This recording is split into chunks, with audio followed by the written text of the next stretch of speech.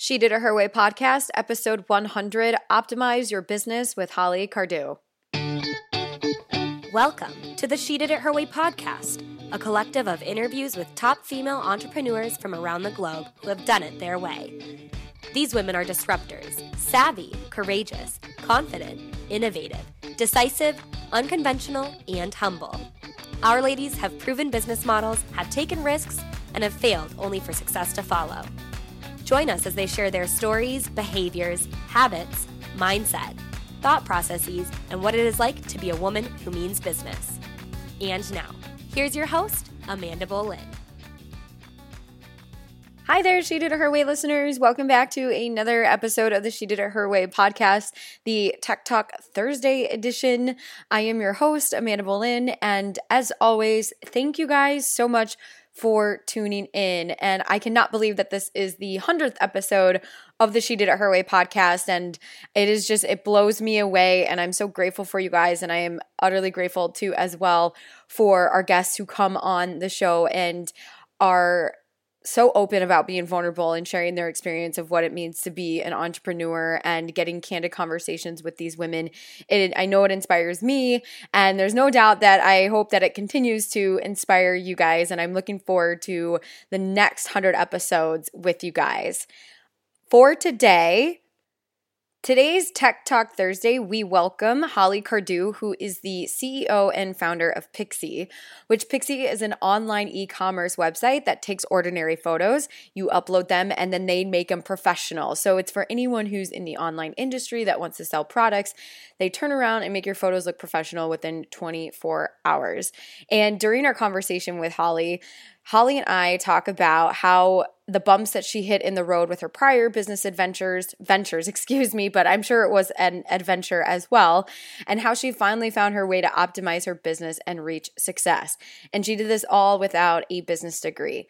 So some of the things that we hit on in this episode is that you will understand the importance of surrounding yourself with good people, discovering the business strategies behind Holly's e-commerce site, which is extremely valuable for anyone who's considering or wants to learn more about e-commerce, and the value of breaking up projects into smaller components, plus a few more highlights as well. So make sure you guys tune into this episode with Holly Cardew, Optimize Your Business. You guys are tuning in to this week's podcast. I have Holly Cardew, who is the founder of Pixie, and I'm super excited to have her on here because she has a really unique journey, but very similar to previous entrepreneurs that we had on the show. But I believe that everyone has their own unique journey and story. So Holly, welcome to the show. Thank you for having me. Absolutely. Tell us in one sentence what it is that you do. Yeah, Pixie is a product listing optimization platform for e-commerce stores, which basically means that if you sell something online and you have difficulty making your product photos look great, you send them to us and we return them to you optimized and edited within 24 hours. Okay, so tell us, how did you get there, or walk us through your journey as an entrepreneur? Yeah, I started the business in Australia. And I was living part-time in Sydney, which is where I grew up, and part-time in the country, so in a town of 40,000 people. And the town was a little bit like wine country. I don't know if Napa just outside of San Francisco. But it was like there were a lot of boutiques, they had a lot of money, but none of them were selling online. So I decided to start a marketplace which enabled people in the country or people in the city to shop stores that were in the country because they had their local clothing boutique that they loved going to. And I built this online marketplace, but the biggest problem with the marketplace was our product content. So all the photos, the descriptions, the pricing, and all the information you needed to sell online. So I launched a landing page for Pixie where you could just send in your photos, and within 24 hours they would come back looking beautiful within 24 hours. And in our third week, a store in another state, so a business in another state in Australia, submitted 800 photos, and I realized it was a much bigger problem than our marketplace. So I pivoted, and now I have Pixie. What did you do in that instance that you were like, oh my God, what do I do with these 800 photos? Because in the beginning, were you the only one that was processing the photos? Or did you have a team? So my rule from the very beginning was I would never touch any photos. That was my one rule. Because if I touched the photos, then it would never, ever work. So I just had to get a lot of graphic designers. And as much as you want to touch the photo, like I wanted to touch the photos, I wanted to do it, it was faster for me to hire 20 graphic designers than to try and do 800 images. And I knew that if I hired 20 graphic designers, they could all do, 50 images each. Well, that's only 400. But we hired a lot of graphic designers and did a lot of work. So I just went about hiring. No way. Where did you go to hire? So I've used different freelancing platforms. I mean, there's Craigslist. You can post jobs. So at the time I went to Odesk, which is now called Upwork. Okay. Wow. Okay. What was your journey like before Pixie? Or what was your experience with entrepreneurship before that? Yeah, I have a really odd background. I studied first year university in Paris. I studied visual communication, which is also part design, part advertising. And I decided that it wasn't really for me, so I left. In terms of entrepreneurship, I've always been an entrepreneur. I opened my eBay account when I was 14 years old and I was selling online. And then I think always naturally I wanted to I had different business ideas. So I did get a corporate job in London when I left, after first year of university or school. And I was running the Australian Chamber of Commerce in London. So all their online, everything to do with their members, to their newsletter, to their website. And from there, I just learned so much that I always, when I had ideas, I would build sites or go to an agency and get it built. Had a few failures. I built a travel website, built an e-car website, and then the marketplace. So it's definitely being an entrepreneur is definitely in me. But I haven't had like the typical path of going to school, having a lot of jobs at, Facebook or Google. I just sort of dived right in. Yeah. Well, I mean, what were you selling on eBay at 14? Yeah. In Australia, we loved the French handbag company Longchamp. Yeah. And because it was back before, Net-a-Porter, I'm not sure when Net-a-Porter started, maybe 10 years ago or something, or 15 years ago. But the handbags were in our local department store, which is a bit like Bloomingdale's, the equivalent, except they were triple the price than Paris. Yeah, because we had high import duty, we were far away, there wasn't enough online stores, so they knew that they could put the price up. But I had a friend in Paris and I was like, can you please go to the outlet and get, all the colors that no one really wants to buy, but still they're really cool. And can you buy them for a discounted price? So she would send me handbags that would, and so I could not only like put it at the same price as what you'll get in Paris, but it was still cheaper than David Jones, which was the department store that I was talking about. That is super savvy. Yeah, I always wanted to be able to provide, and still do, provide something to people that's of what I would call value without ripping people off. Right. And I felt like everyone, when we were teenagers, wanted Longchamp handbags, but they were, a few $100 each rather than I think they're around $110 or less. Wow. Okay. You mentioned like different companies that you started before Pixie and did a few other things. What were some of those other things that you dabbled into? Yeah, so when I was living in Paris, I lived in Paris for 18 months and all my friends were coming over and they're like, Holly, where should we go? What should we do? And because then I was like, had visited a lot of other European cities, I was always giving guides to my friends. So in 2006, I started Guide Your Friends, which was literally like a travel site for your friend, like all your recommendations. And I still don't really feel like someone's solved that issue. Because still people send able like, oh, I'm going to New York. Can you send me your favorite restaurants?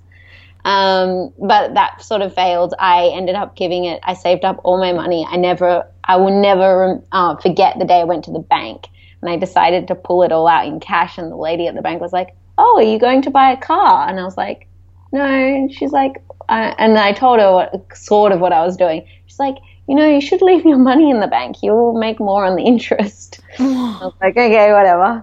I went off to the agency and it was back in the day before there was, easy way to build websites. So they sort of overpromised and underdelivered. And then my next project was an e-card website. It was a little bit like a website called Paperless Post, which allows you to design your own e-cards. And I outsourced the whole project to, overseas developers. And at the time, I didn't know what project management was. So it was a bit of a disaster. I was maybe 21 at the time. So they said they could build everything. I said it couldn't be a Flash website because that's when, iPad had come out or was coming out in mobile. And they, again, overpromised and under-delivered. But my learning lesson was that I should break up the project into smaller components. I trust people way too much than I should. What's kept you going after, and I'm not in after each project and each company where some people may have been like, okay, that's it. Like, it's not for me, but what's kept Holly going? I don't think for me, there's not really any other option. Like you say, oh, that's it. It's like what freaks me out is having to go to a job. Like I have not been in a job for the last 8 years, 8 or 9 years. Oh, sorry, about 7 years from when I was in London. So I think it's more so what keeps me going is, number one, like make sure that I'm doing something that I really enjoy. Like I genuinely enjoy building technology, figuring things out, and also at the moment, and have for the last 5 years is working in e-commerce. So that really keeps me going is our customers. And then I think I'm just such a curious person. So even though it didn't really work, I'm like, well, why didn't it work? And why can't I make this work? So it's by the time I got to the third one, which was the marketplace, that time I was like, I'm going to teach myself how to build a website. I don't want to spend money on it. So I think it's just, curiosity really keeps me going. With Pixie, where do you guys get your customers, and what's your business strategy behind the e-commerce site? Yes. So, it's definitely evolved over the years, but when I first started, I literally just went through, there were all sorts of different, in Australia, and I'm sure as well in America, there are sort of shopping guides with all e-commerce stores or boutiques. I would literally go through the phone book or the equivalent and look through Facebook and find Facebook pages and call businesses. Usually the retailers also have an e-commerce store. So, or I'd look at their website and say, hey, do you need any help with your store, especially your photos, your product photos? There were trade fairs on, so all the stores, all the people who are going to a trade fair typically have a lookbook or a website where people will order. So I would contact them, 3 months before the trade fair and say, hey, trade fair's coming up. I know you're really busy. Can I help you with your product images? And it just grew from there. Now the way we acquire customers is multiple ways. We do a lot of blog content, and at the beginning it seems like it doesn't work, but actually if you track our history over the last 2 to 3 years, it's really growing. So I think having a blog and being that person in your industry that's known for what you do is a really good thing. And we also get customers through cold outreach. So again, we still have salespeople who will reach out to stores, and we also have app integrations now. So we're integrated into e-commerce platforms like Shopify, BigCommerce, Magento, and WooCommerce. So essentially, our service sits inside their platform or their software, and people can upload their orders directly through their e-commerce store. Wow. Okay. When you guys were when you were figuring out a pricing model, what was that like? Is the pricing today what it's always been, or was it trial and error to figure out what was your sweet spot? Pricing is one of the hardest parts of the business, I would say. I feel like we're still trying it. At the beginning, I did flat rate pricing per image, and then everybody wanted discount for uploading multiple images. So now we have credit image packages. I think it's also brand and perception, and it's also who are you going after? And when we first started, we sort of were anyone who's selling online. So Craigslist sellers, Etsy sellers, enterprise sellers, we just went for everyone. And now we're sort of mid-market, so people who do, $1 million to $20 million in revenue, rather than the large stores. And the people who sell on Etsy and Craigslist are not really our customers either. They can use it, but we don't target those people. So I think pricing even today, and for a lot of companies, is not 100%. And you only know testing, and we are still testing that out. And we don't have a SaaS model, so we don't have a recurring revenue model, but a lot of people say that we should.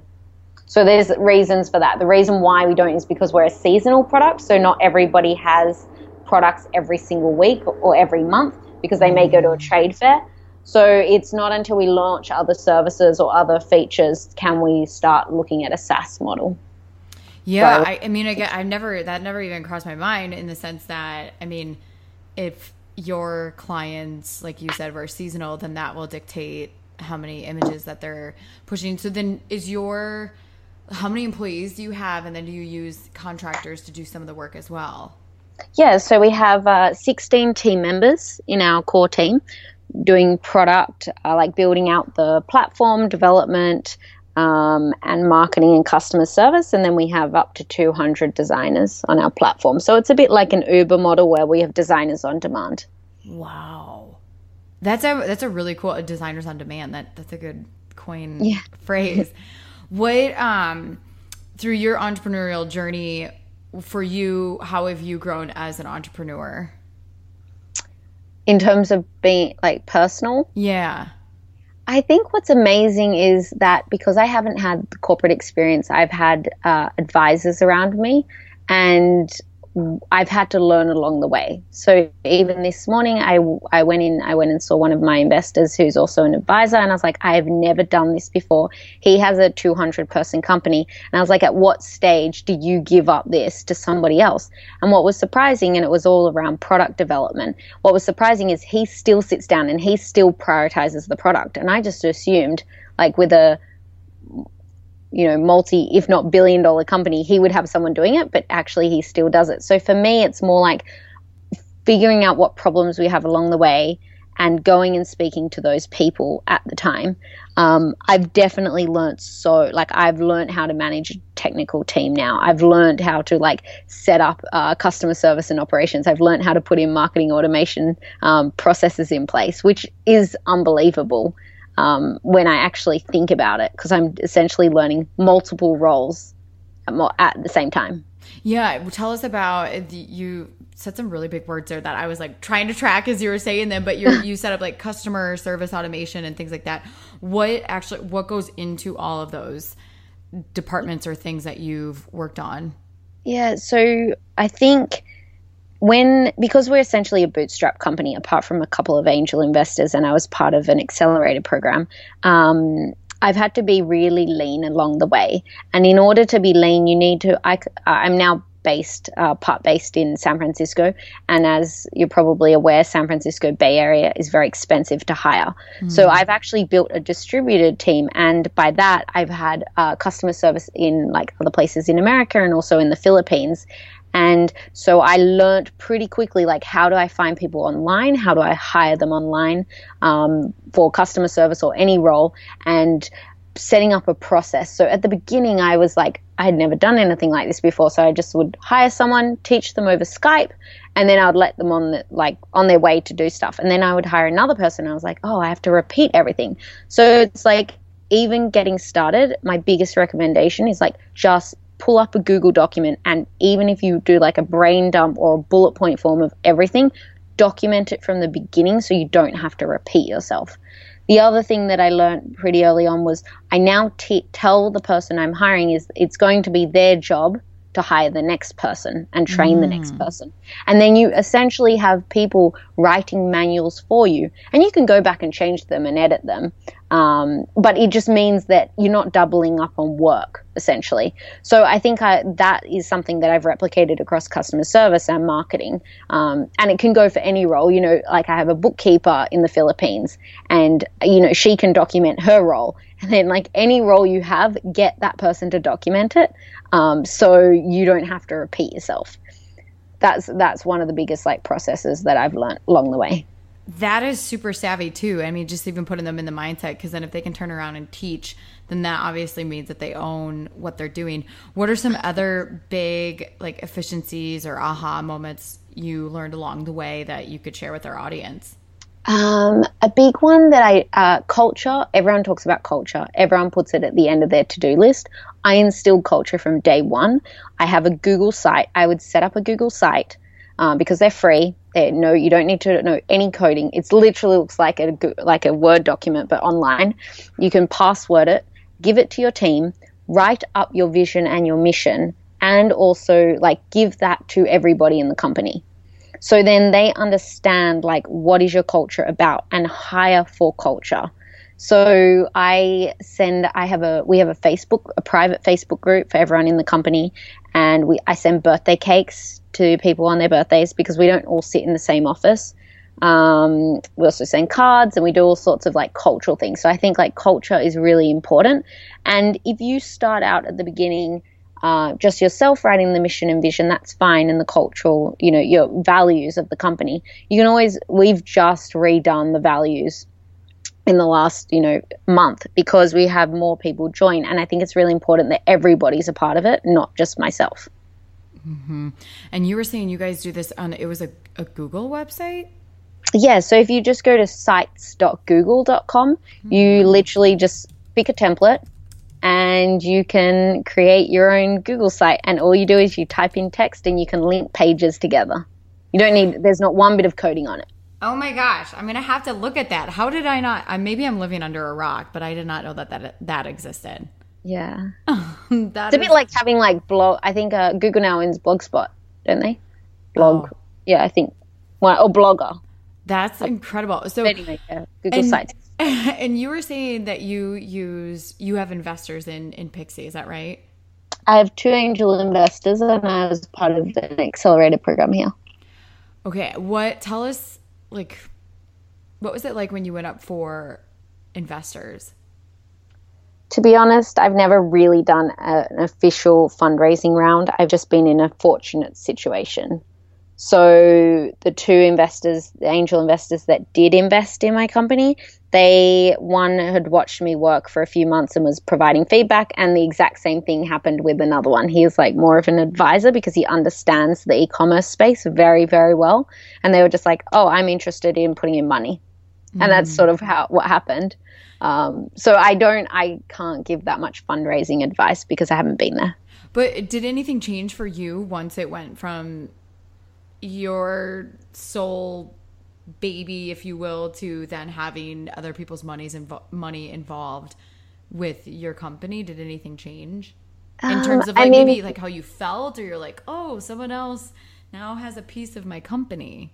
I mean, it is validation. They don't have a board seat and they don't have any voting rights.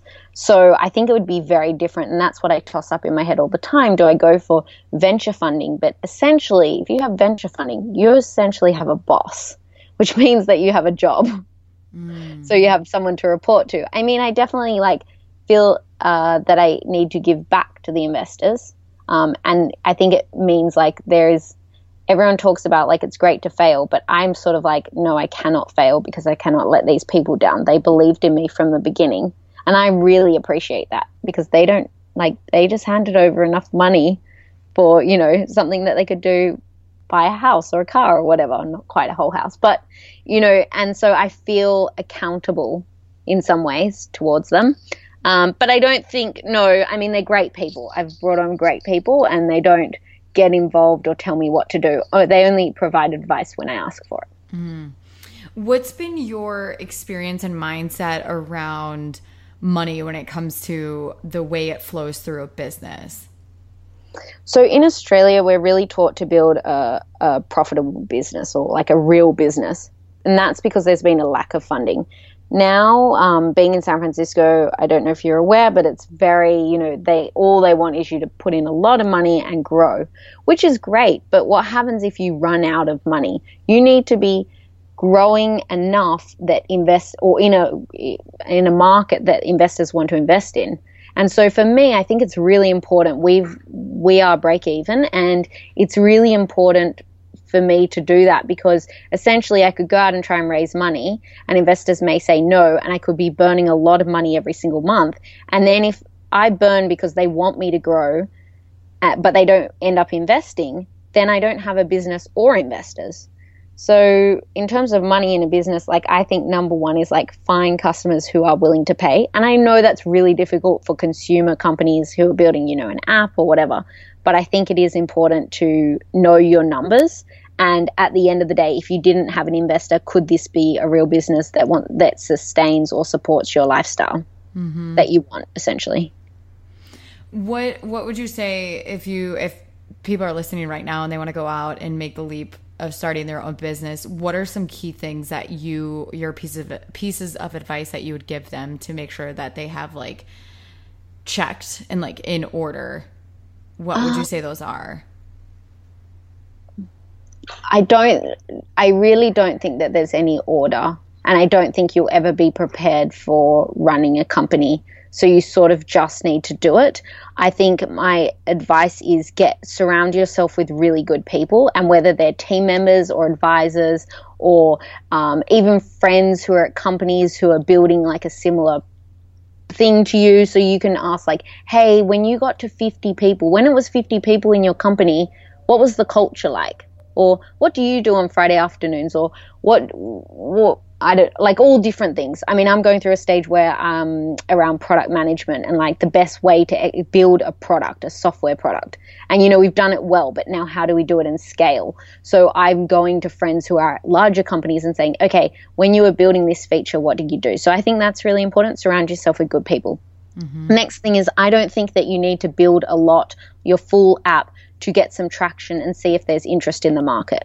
When I launched Pixie, it was literally a landing page and it said, here, provide your email me your photos, I will send you a PayPal invoice.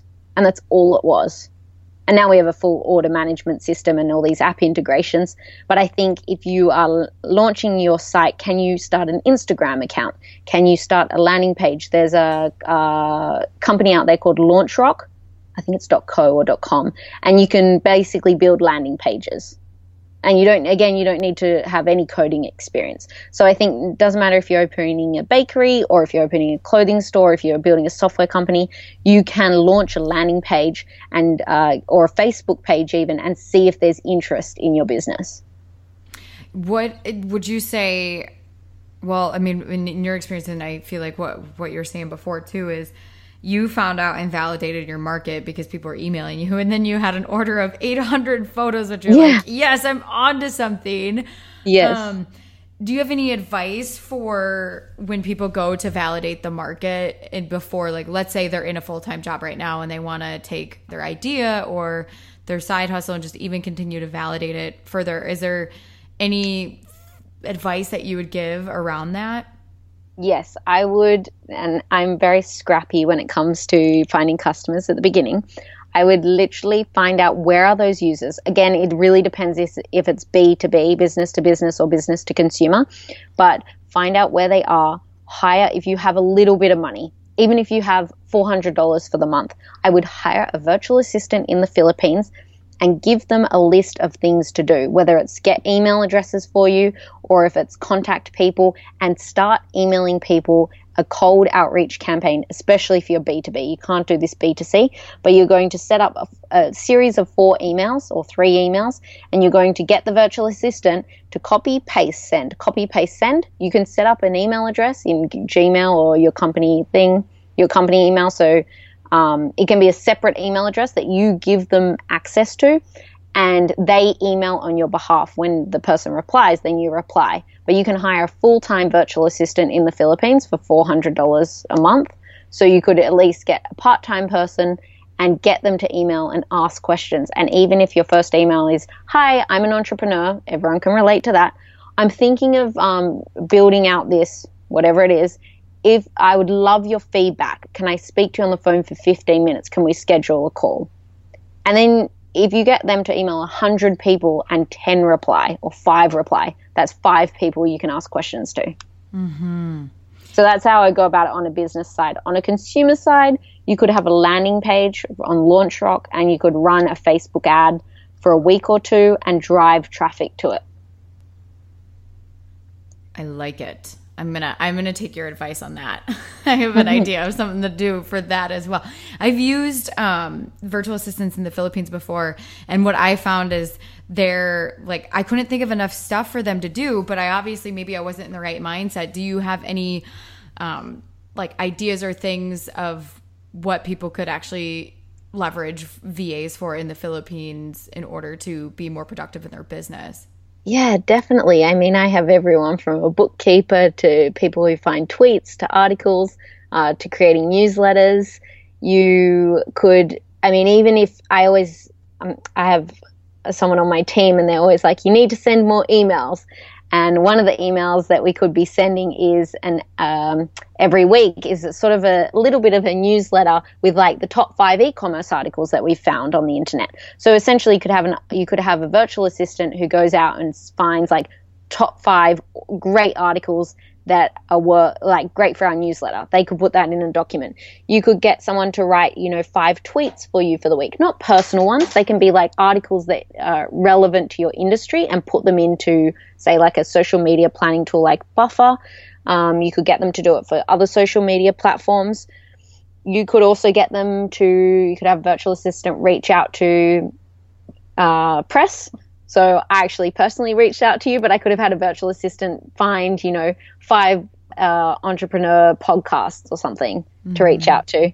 The other one is like guest blogging is a great way to get customers, but also put yourself in the spotlight for the industry that you're in. So get a virtual assistant to reach out to blogs that you want to write for and say, hi, it's Holly. Or, would you like to cover a story on Holly, or can we write a guest blog post? And these are the topics we recommend.